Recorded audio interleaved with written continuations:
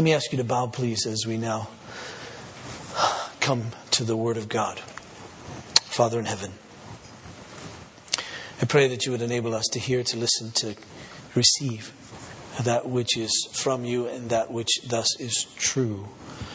So I pray you would guard our minds from that which is false, our hearts from embracing that which isn't true, but that you would work in such a way that which we think will be true, and thus we may embrace it and receive it. Keep us faithful to your word, we pray, in Jesus' name. Amen. Turn please to Jeremiah and chapter 29. Jeremiah chapter 29, please. I want to read the first 14 verses of chapter 29, and then I think just the first 9 verses of chapter 30. So the first 14 verses of chapter 29, then the first 9 verses of chapter 30. Hear the word of God. These are the words of the letter that Jeremiah the prophet sent from Jerusalem to the surviving elders of the exiles and to the priests, the prophets, and all the people whom Nebuchadnezzar had taken into exile from Jerusalem to Babylon. So that's the context. So you have this in your mind. The exile, the deportation of people in ancient Judah has already begun. Nebuchadnezzar has come in, the Babylonians, and they've already deported, exiled, therefore, various ones from Judah. Jeremiah is still back in Jerusalem, so he writes them this letter. So that's what this is. So these are the words of the letter that Jeremiah the prophet sent from Jerusalem to the surviving elders of the exiles and to the priests, the prophets, and all the people whom Nebuchadnezzar had taken into exile from Jerusalem to Babylon. This was after King Jeconiah and the queen mother, the eunuchs, the officials of Judah and Jerusalem, the craftsmen and the metal workers had departed from Jerusalem. The letter was sent from the hand of Elisha, the son of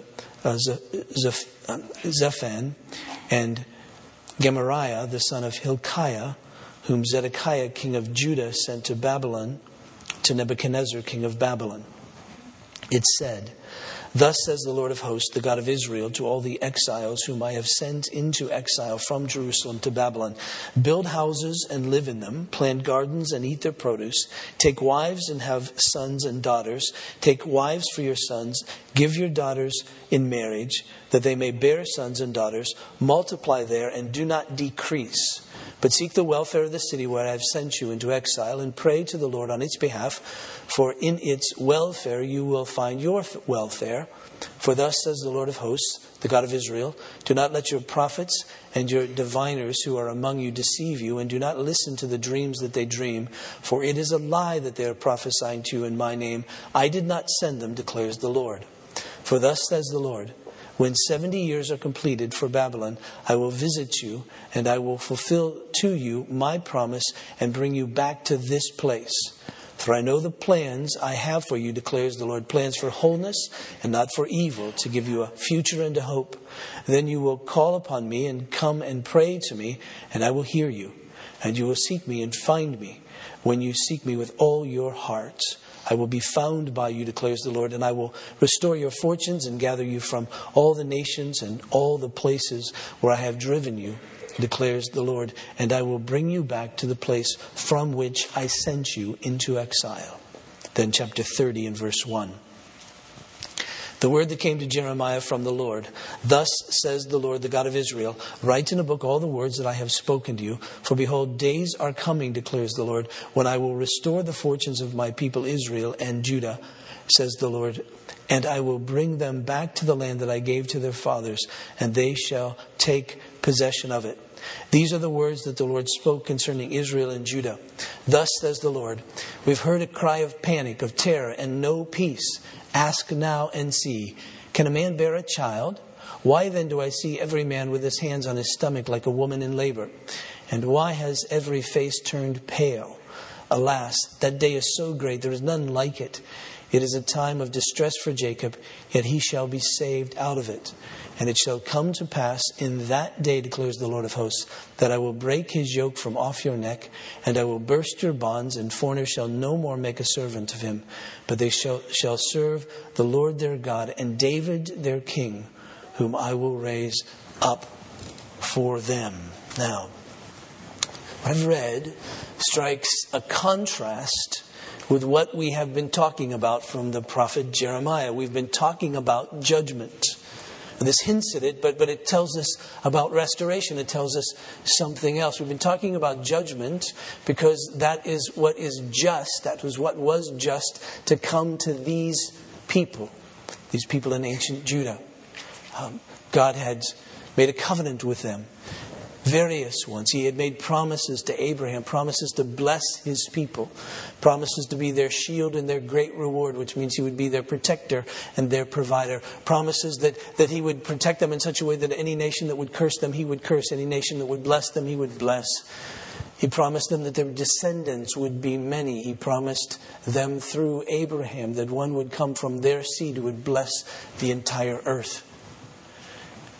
He proved his faithfulness to them as he delivered them out of Egypt. They had been in slavery for 400 years. He proved to them his faithfulness to them as he moved them out of Egypt in a miraculous way, brought them through this wilderness, even though they had not had great faith in God to think he could put them into this land of promise. But he did bring them ultimately in this land of promise. But in the meantime, he brought them to Mount Sinai, and there he made them a nation. He gave them laws. And he said, I will be your people, I will be your God, you will be my people. And he gave them laws which would govern them, laws that would keep them in relationship with him. Laws that said, this is who I am, this is who you are, this is how you're to live. If you sin against me, if you fail in all of this, I will forgive you if you come to me in this way. I won't take your life, but I'll take the life of another. And so he set this covenant with his people that God could live among them, they with him. His presence would be there. He promised them in the midst of all of this that they would have peace, that he would protect them, he would provide for them, and he would indeed be their peace. But they were not faithful to that covenant. Generation after generation proved its unfaithfulness to God. And the generation of Jeremiah was no different. There was a wicked king Manasseh, his son Josiah followed him, and there was reform during the kingship of Josiah. They had found the word of God, they had read it, but it brought really just conviction to the people and not real change of heart. It didn't really change the nation as it should have. The people continued to trust in the gods of foreign nations rather than trusting in this God who had loved them and who had delivered them. They did not trust him. They did not joyfully obey him. They made alliances with other nations and said, here, I'll pay you money. You protect me. Rather than relying upon God to protect them and to provide for them. And so God comes now. And he brings Jeremiah, this prophet. And you remember the call of Jeremiah from Jeremiah in chapter 1 reads like this, verse 10. God says, behold, I have put my words in your mouth. See, I have set you on this day over nations and kingdoms to pluck up and break down and destroy and to overthrow. And so that's what we've been reading about. We've been reading and thinking about the judgment that came then, judgment which is to come, and God's provision for all of that. But there's a last line to the call to Jeremiah in verse 10. That verse says, yes, see, I have set you over this day over nations and over kingdoms to pluck up and to break down, to destroy and to overthrow. But then he also adds this, to also build and to plant. So this word that Jeremiah has is not just simply this word of destruction, but this word of reconstruction. Not only this word of judgment, but also this word of restoration. And so now as we enter these chapters, we're seeing increasingly this word of restoration that's to come. We'll see judgments. This book of Jeremiah isn't chronological. It flashes back into other times and projects and so forth. But as we enter into these chapters now, we'll see increasingly words of restoration. The people will in fact return. And that's what we see here. There's a letter that Jeremiah sends to those who are in exile. It's probably, for those of you keeping score at home, about 594 BC. And when Jeremiah writes this letter, the exile, the deportation has begun. Just let me set this in some historical context for you. You don't need to remember this, but it just will help you, I think, just to get some sequence. In 609 BC, remember when we're in BC, we're going down in numbers as history occurs.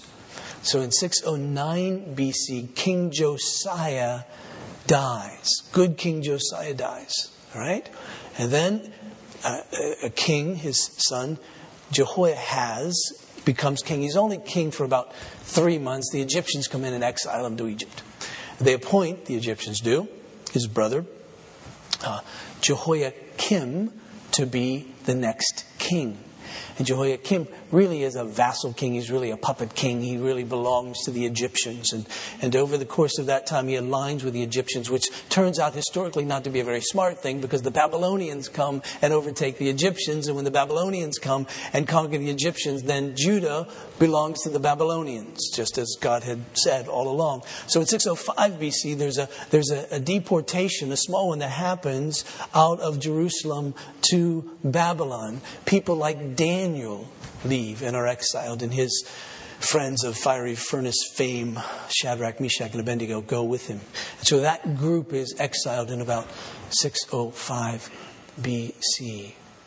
And then in about 597 BC, the Babylonians revisit in another invasion. And at that point in time, there is a larger exile that takes place. And it's an exile of the key people in Jerusalem. Jehoiakim has died. And now his son, Jehoiachin, they aren't any more creative with their names than we are in terms of naming our children. But Jehoiachin becomes king. And he's only king for a little while. When the Babylonians come in, they take him and send him off to Babylon. And then the Babylonians appoint another king, Zedekiah, which we'll get to him in one of these weeks. And so this exile has taken place. So Jehoiachin, who is also known as Jeconiah in our text, same guy, 2 names, again, not unusual, and the queen mum, and eunuchs, and the officials, and craftsmen, and metal workers, all the key people in Jerusalem are now exiled. You can see what the Babylonians are doing. They're taking all the key people out of the city, leaving sort of the riffraff, if you will, back in Jerusalem, and they're benefiting, hopefully, by all these key people coming into their country. So you can see that's what happens now. Jeremiah writes them a letter. And he writes them a letter, a couple of years later, he writes them a letter because there are prophets in Babylon still prophesying falsely. That is, saying that to the people who are there in exile, don't worry, this is only going to last a couple of years and then we'll get back to Jerusalem. And Jeremiah is saying, no, that isn't true. Don't believe that. This is going to last 70 years, meaning some of you, many of you, perhaps most of you are going to die in Babylon. So don't think it's only going to last a couple of years. Understand what your life will be like. It'll be better than back here in Jerusalem because unbeknownst to anybody but Jeremiah, soon, it would happen in 586, 587 BC, the Babylonians would come back and burn everything. And all the people there would die. So the only ones who are going to survive this are the ones who, as Jeremiah had said, would yield to the Babylonians and go and yield to them. And so he says, you're at least going to live. So here's how I want you to live while you're in Babylon. I want you to build houses and live in them. I want you to plant gardens and eat. I want you to have children because I want you to marry. And then when you have children, I want you to have your children marry so that they can have children. And you say, okay, well, what's so unique about that? And Jeremiah would say, nothing. I want you to live there. You're going to be there for 70 years. Don't give up. I want you to live there. I want you to increase, not decrease. In fact, I want you to so much live in this place where you're living is I want you to seek its welfare. So even as you're interacting in Babylon, I want you to seek its welfare. I want you to pray for its welfare, because as Babylon goes, so go you. And so if it goes well for Babylon, if they do well, then you'll do well as well. So pray for them. That's where you are. That's where you're living. You're in the midst of them right now. So I want you to really live. Don't give up on living. I want you to live there. I want you to increase, because, you see, God says, I know the plans that I have for you. And the plans that I have for you are to restore you, to bring you back. And upon bringing you back, I want you to know the plans I have for you are to make you whole. Not evil are my plans for you, but to make you whole. Notice how he puts it. Verse 11. For I know the plans I have for you, declare the Lord's plans, for wholeness, not for evil, to give you a future and a hope. Now there's a translation issue in the New International Version. It's not utterly wrong. Obviously, there are great translators who translated that version of the Bible. But many of us have memorized this, something like this. For I know the plans I have for you, declares the Lord's plans for you to prosper. Now, that word prosper is always heard wrongly by Americans. Right? Now, when ancient people would hear the word prosper, they wouldn't simply think big TVs, big cars, and big houses, right?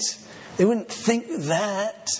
They would think to prosper. They would think that my life will be life. My life will be full. My relationships will be good. My health will be good. Life will be good. That's what it will be. It isn't necessarily prosper financially, but prosper in the context of one's life and one's living. So God says, I have this life planned for you. I've promised life to you. I have this planned for you.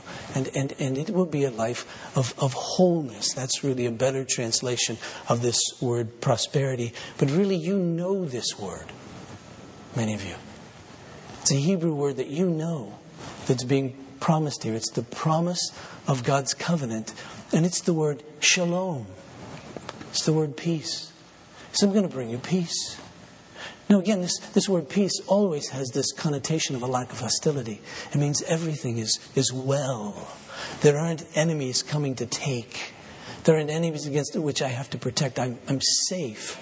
I'm at peace. So we talk about peace politically. We talk about one nation to another. There's peace, meaning there's no war between them. And even better, there's good relationship between them. There's trust between them. So all is well. So you can go to sleep at night and realize I'm not going to be attacked. We talk about peace and relationship with another person. We're saying I trust that other person. They trust me. I know what to expect from them. They know what to expect from me. I don't have to, when I turn my back, I don't have to worry that they're going to attack me and take and hurt and harm and all of that. I can trust them in the midst of that.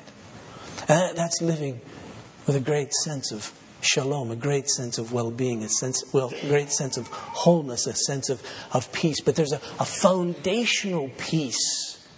There's a foundational relationship that breeds peace that God is always promising to His people. And that foundational relationship in which God is promising peace is peace with Him. You see, peace with Him. Because if one has peace with God, the ancient Hebrews would say, if one has peace with God, God would say, then what have you to worry? What concern should you have really if all is well between us? Now we know that there isn't a natural peace now between human beings and God. What disrupts that peace is our sin. That's what creates the hostility. It creates hostility between us and God from our perspective. Because our sin says, I don't want anyone to tell me who I am. I want to tell me who I am. I don't want anybody to tell me how I'm to live. I want me to tell me how I'm to live. And so you see, when God comes in and says, no, I made you, here's who you are. I made you, here's how you're to live. Sin says, I don't want any part of that. Get away. And so in my arrogance, you see, I separate myself from God to live my own way. And it's that very same arrogance, that very same pride, that very same self-centeredness that creates hostility between us. Because I say to you, I don't want you at all taking away at all my freedom. I don't want you at all influencing the way that I live. Most especially if I don't want to live the way you're influencing me to live. I don't want you to have any control over me at all. And so the only way that human beings often have peace with one another in the midst of this kind of attitude, this kind of spirit, is if they can create boundaries. So you don't cross that, and I don't cross that. Or to control the other so that you can't interfere with me and I. And so this same arrogance, this same sin that causes hostility between us and God, causes hostility one to another. And then, of course, God is hostile towards us because of our sin. Because He's just and we've sinned against Him. And therefore judgment must come if He is to be just. And so we see there is no peace. Now we can live in denial of that. We can kind of suppress that by saying there really isn't a God, therefore all is well. Or God's just like me. He agrees with me all the time. So there's really no problem here. I can create a God in my own image. But when we encounter the true and living God, in the midst of our sin, there is no peace. And what God promises His people is peace. What happened in ancient Judah was no peace with God. And so He exiled them. He judged them. He said, there is no peace here. We can't live together. But I'm promising you now, the plan that I have for you is peace. The plan that I have for you is not evil, it's good. The plan that I have for you is peace. And notice how He describes this, verse 12. He says, then, that is when this peace comes, then you will call upon me and come to pray to me, and I will hear you. In other words, there won't be anything blocking your prayers. I'm not hostile towards you. You're not hostile towards me. You're going to want to seek me out. You're going to want to pray to me for help. You're going to admit, I can't do this. I need God to tell me who I am. I need God to direct my life. I need God to help me. And so you're going to pray. And you know what? God says, when there's peace, I'll hear you. I won't cast you aside. Verse 13, and you will seek me and find me. In other words, you're going to actually come to me because you're no longer, in your arrogance, hostile towards me. And you know what? I'm going to let you find me because I'm no longer angry with you. There's no wrath left. He says, well, I'll be found by you, declares the Lord, and I'll restore your fortunes and gather you from all the nations and the places where I have driven you, declares the Lord, and I will bring you back to the place which I sent you into exile. God says, this is all my doing, this exile. It may look like a military thing, but it isn't related to the military at all. That's just the means that I used to get you there because I judged you. I sent you into exile. It's all about your sin, but I'm promising the day is coming when there'll be this restoration. Now, most people who have been following Christ for some time know those verses. You've memorized them. Now you've memorized them out of context. If we understand them in context, they're even more rich. Because we read those, and generally when things are going bad, we close our eyes, we grit our teeth, and we say, I know the plans God has for me. They're plans for me to prosper. We usually use that word because we're Americans. To prosper and not for evil. So this is going to be easy, ultimately. It's going to really work out well for me. God gave this promise to a people in exile. People like Daniel, who was thrown into a den of lions. He did all right. He had peace. Guys like Shadrach, Meshach, and Abednego who said that even if God didn't deliver them from this fiery furnace, they would go through it anyway. That wasn't an easy moment, I don't suspect. God's plan, ultimate promise for them was, and for this people was, that they would have peace with Him. And that was all that mattered. More promises came. Chapter 30, as we read these promises, are this, he says, verse 1, chapter 30, the word came to Jeremiah from the Lord. Thus says the Lord, the God of Israel, writes in a book all the words that I've spoken to you. For behold, days are coming, declared the Lord, when I will restore the fortunes of my people Israel and Judah. Notice that. Don't let that slip by. Remember we said that there was a split in the kingdom after Solomon to the northern kingdom and the southern kingdom. The northern kingdom was called Israel, and it had been destroyed, in a sense, 100 or so years before this time. And now he's saying, I'm going to restore them too. So you get this whole group of people, all of these ones to whom God had made promises. So it isn't just ancient Judah, it's getting bigger now all of a sudden. It isn't just this group of people exiled in Babylon, it's this group of people that's been exiled, deported. All over the place. God says, I know my people. I'm going to bring them back. He says, I'll bring them back to the land I gave to their fathers. And then verse 8. And it shall come to pass in that day, declares the Lord of hosts, that I'll break his yoke from off your neck, and I will burst your bonds, and foreigners shall no more make a servant of him. That is the people. But they shall serve the Lord their God and David their king, whom I will raise up for them.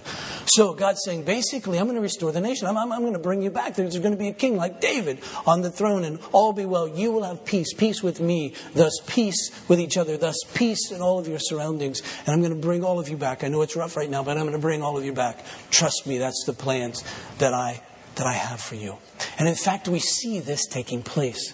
It would be no surprise to anybody following the prophets that there would be one who would be raised up named Cyrus. The prophet Isaiah had spoken about this 150 years before it happened. And he said, one named Cyrus is going to be raised up. He would be the shepherd of Israel. And so in 539 BC, a Persian by the name of Cyrus, some 70 years after all of this took place, this exiles. This one named Cyrus, this Persian, was raised up by God, and he conquered the Babylonians. Now, it just so happened that the Persians had a different idea of how to deal with people than the Babylonians. The Babylonians exiled them, deported them. Their theory was, well, we'll send them away, and they'll intermingle and intermarry with our people, and that way we'll destroy that nation. But the Persians were superstitious people, and they said, wait a minute, if they have a god, we don't want to offend their god. And so anytime they conquered people, they sent the people back and said, worship your God. And by the way, talk nicely about us, just in case. All right? And so the Persians then said, let's send these people back to where they came from. Let them rebuild their temple. Let them worship their God. That'll be great. And we're just covering all the bases now. And so they send the people back to Jerusalem to rebuild the temple. Ezra, Zerubbabel go back to rebuild the temple. Some years later, you might remember Nehemiah comes. But it's amazing. They rebuild the temple. And it's good, but it's not great. In fact, the prophet Haggai records an account in Haggai chapter 2. That the people are saying, it's nice, but it's not so glorious. We expected more out of this. It just doesn't seem to be as great as the former temple. And God says, don't worry, it'll be even greater than the former temple. And of course, in all those years, after King Zedekiah, there was no king in Judah. And here they are. Back. But it just isn't complete. It just isn't whole. It just isn't the way God had seemed to promise it. And then there is this day. About 500 or so years after Jeremiah writes this letter. And there's one coming into Jerusalem they call the King. And they say he's the son of David. They say he's a king like David. We read this morning in our call to worship the very words that the people said. They said, Hosanna, that is, save us. Blessed is he who comes in the name of the Lord. Blessed is the coming kingdom of our father David. Hosanna in the highest. And everybody there, in addition to everything else that they had, should have had goosebumps thinking, is this really true? Can we think back to the prophet Jeremiah? He says one, David is going to come and sit on the throne. He said he's going to restore. He said the kingdom is going to come. Is this really the one, this son of David? It's No surprise as we read through the gospel accounts that when the angel comes to Joseph, he comes to Joseph to be Jesus' earthly father because he's of the lineage of David. It's no surprise that Jesus is born in the city of David. It's no surprise that when his birth is announced to the angels speak of peace. It's no surprise that when those who were in great need of wholeness, would call to Jesus, they would call to him like this. They would say, "Have mercy on us, Son of David." In fact, when he would heal, when he would release people from captives to demons, people would say, "Is this the Son of David?" That was his handle. People knew him as the Son of David, this one who would come and sit on this throne. In fact, he spoke of David himself. There was a time that he and his disciples were walking through a field on a Sabbath, and they began to pick the grain to eat because they were hungry. And the Pharisees, who said you weren't allowed to do that on the Sabbath, that was work on the Sabbath, they came to him and they said, "Jesus, why are your disciples doing this?" And he said, "Well, we're just behaving like David and his men." There was a time that David and his men were hungry, and they were going through the place, and they saw this holy showbread that was in the temple and on the altar, and they ate it. We're just being like them. And then Jesus adds this. He says, "And by the way, the Son of Man is the Lord of the Sabbath." In other words, David was king over Israel. I'm king over holy day, Sabbath, the rest of God. And then there was a time that Jesus was with these Pharisees again and these religious leaders, and he said to them, "By the way, who is the Christ? Is he David's son?" And they all said, "Well, yes, of course." And Jesus just smiled and said, "Well, then why," in Psalm 110, "does David refer to this one as his Lord? So how can he be both his son and his Lord?"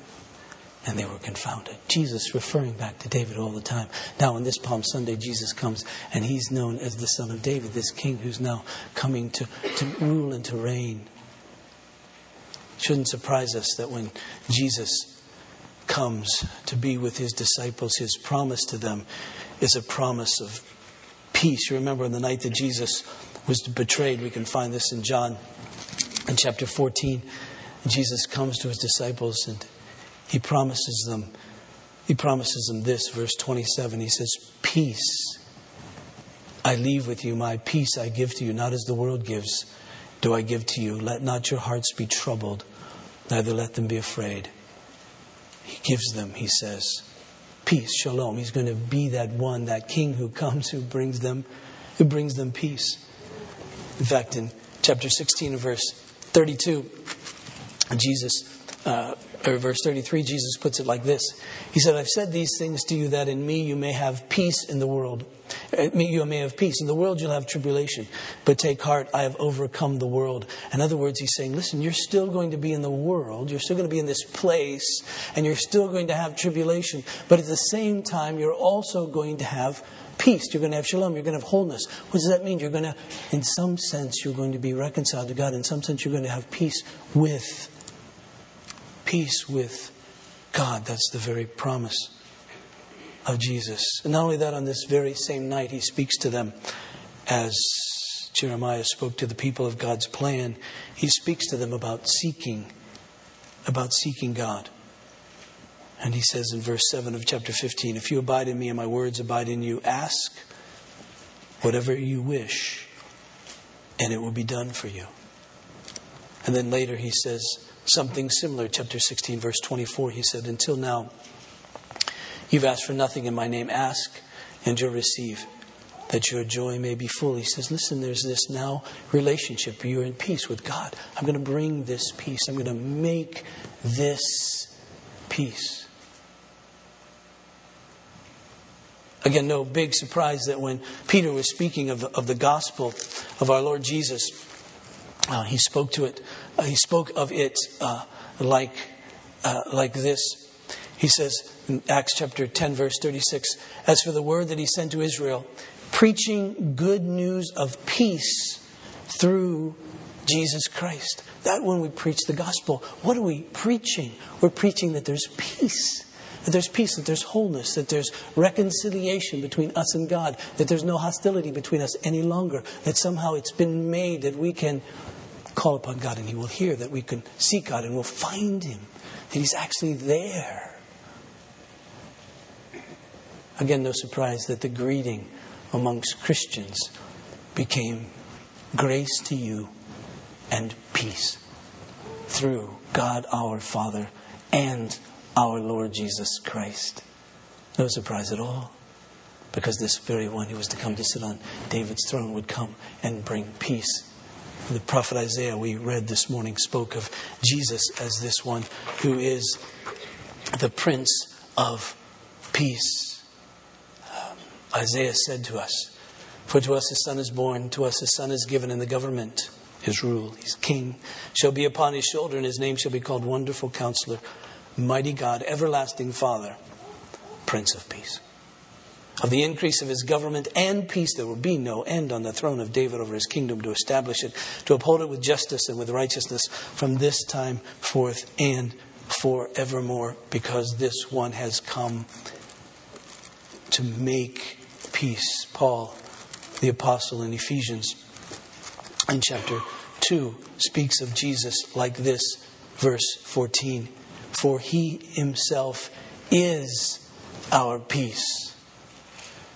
Quite sadly, a couple of weeks ago, a clergyman in Lawrence, in speaking of justice, wrote that Jesus dreamt of peace.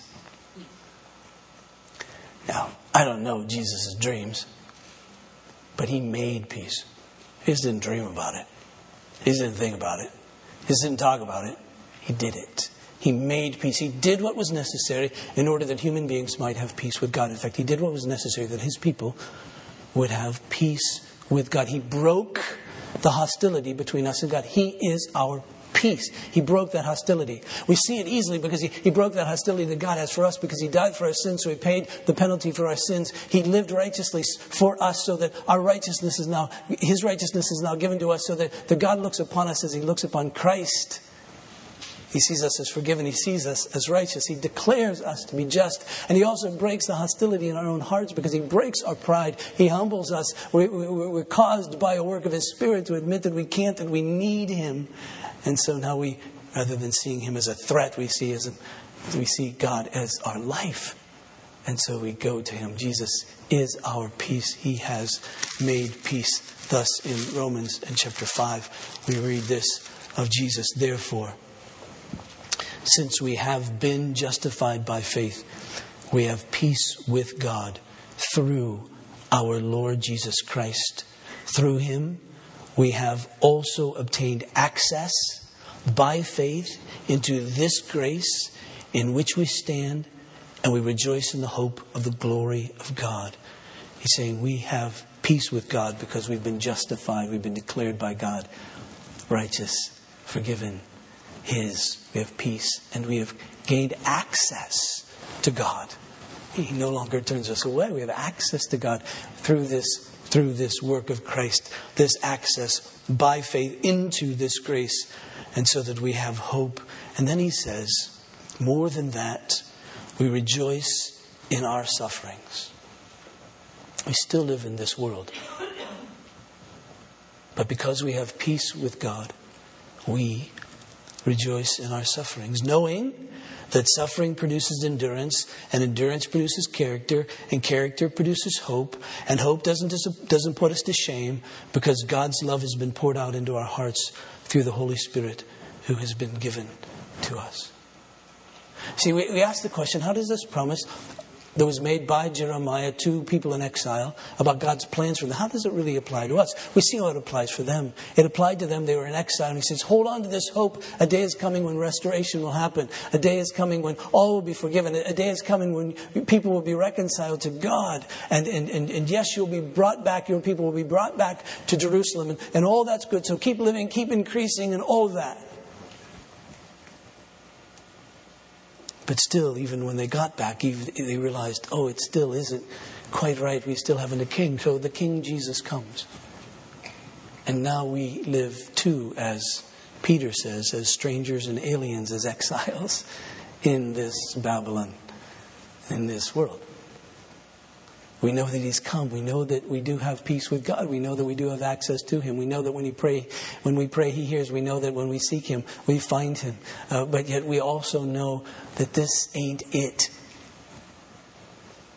This isn't the fullness of the consummation of all that was promised. We don't see Him. We're not in His immediate presence, if you will. It isn't as John the Apostle saw it in Revelation in 21. It isn't like this. Then I saw a new heaven and a new earth, for the first heaven and the first earth had passed away, and the sea was no more. And I saw the holy city, the new Jerusalem, coming down out of heaven from God, prepared as a bride, adorned for her husband, and heard it in a loud voice from the throne saying, Behold, the dwelling place of God is with man. He will dwell with them, and they will be His people, and God will be with them as their God. He'll wipe every tear away from their eyes, and death shall be no more. Neither shall there be mourning, nor crying, nor pain anymore, for the former things have passed away. We know that we live in the midst of this world as exiles, aliens. How are we to live? Where we're to live? Building houses, living in them, planting gardens, eating, getting married, having children, having our children have children, right? To increase. Not only physical increase, but spiritual increase. God said this plan for you. You know it, you feel it, you know it in some sense, but not in its fullness. You know it. You know, I've brought peace through Jesus. Now I want you to live. I want you to live now in that peace. I want you to live now knowing that you're reconciled to God. I want you to live now knowing that when you pray, God hears you, because the hostility is gone if you come to Him in Jesus. I want you to know that when you seek God, you'll find Him when you come to Him in Jesus, because He's no longer against you. His wrath has been satisfied. So know, to live in that, to know that all is well between you and God. And that will have deep ramifications for your whole life in terms of peace with everyone. But know that you have peace with God. And so then when difficult times come, don't lose peace. On the one hand, don't lose the objective peace, this peace that really is real, and you won't lose that because it's been made by Jesus. So now live that out in the midst of difficulties. So realize that even in suffering, you have great hope that God does have great plans for you. It doesn't mean easy life. That doesn't mean successful life as Americans define success. It means you'll have peace with Him. And in the midst of whatever circumstance, you can call upon Him and know that He's at work in you.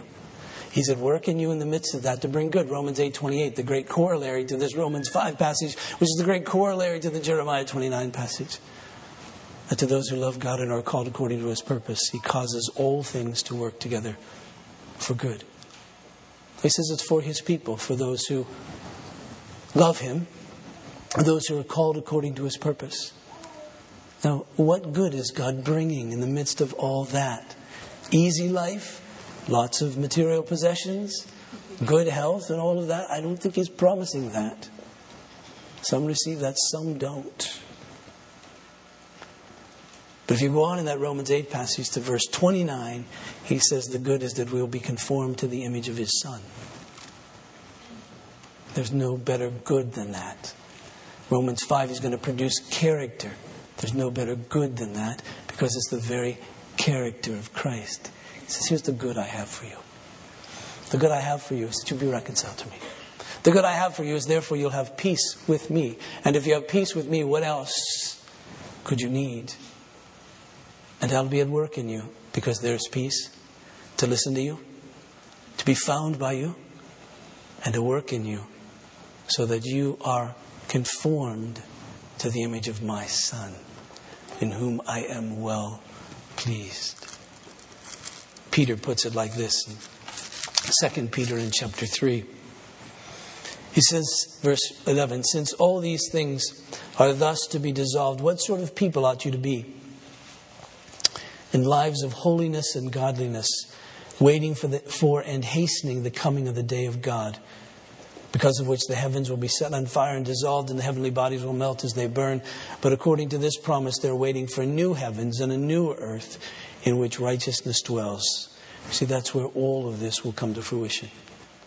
All the promises to gather Israel, all the promises to gather Judah, all the promises to gather God's people find their perfection in new heavens and a new earth where righteousness dwells. So Peter says, as Jeremiah would say, therefore, beloved, since you're waiting for these, be diligent to be found by Him without spot or blemish and at peace. Count the patience of our Lord as salvation, just as our beloved Paul also wrote to you according to the wisdom given to him.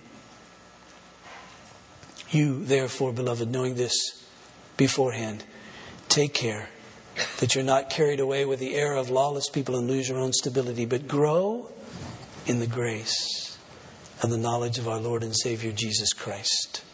For to Him be glory now and always. Amen. Let's pray. Father, I pray for me and for us that we'd get this, that we'd know this, that we would realize that this good that you have for us is peace. Peace with you that takes away hostility between us so that we can really live, even in the world in which we find ourselves. May we be grateful for this peace.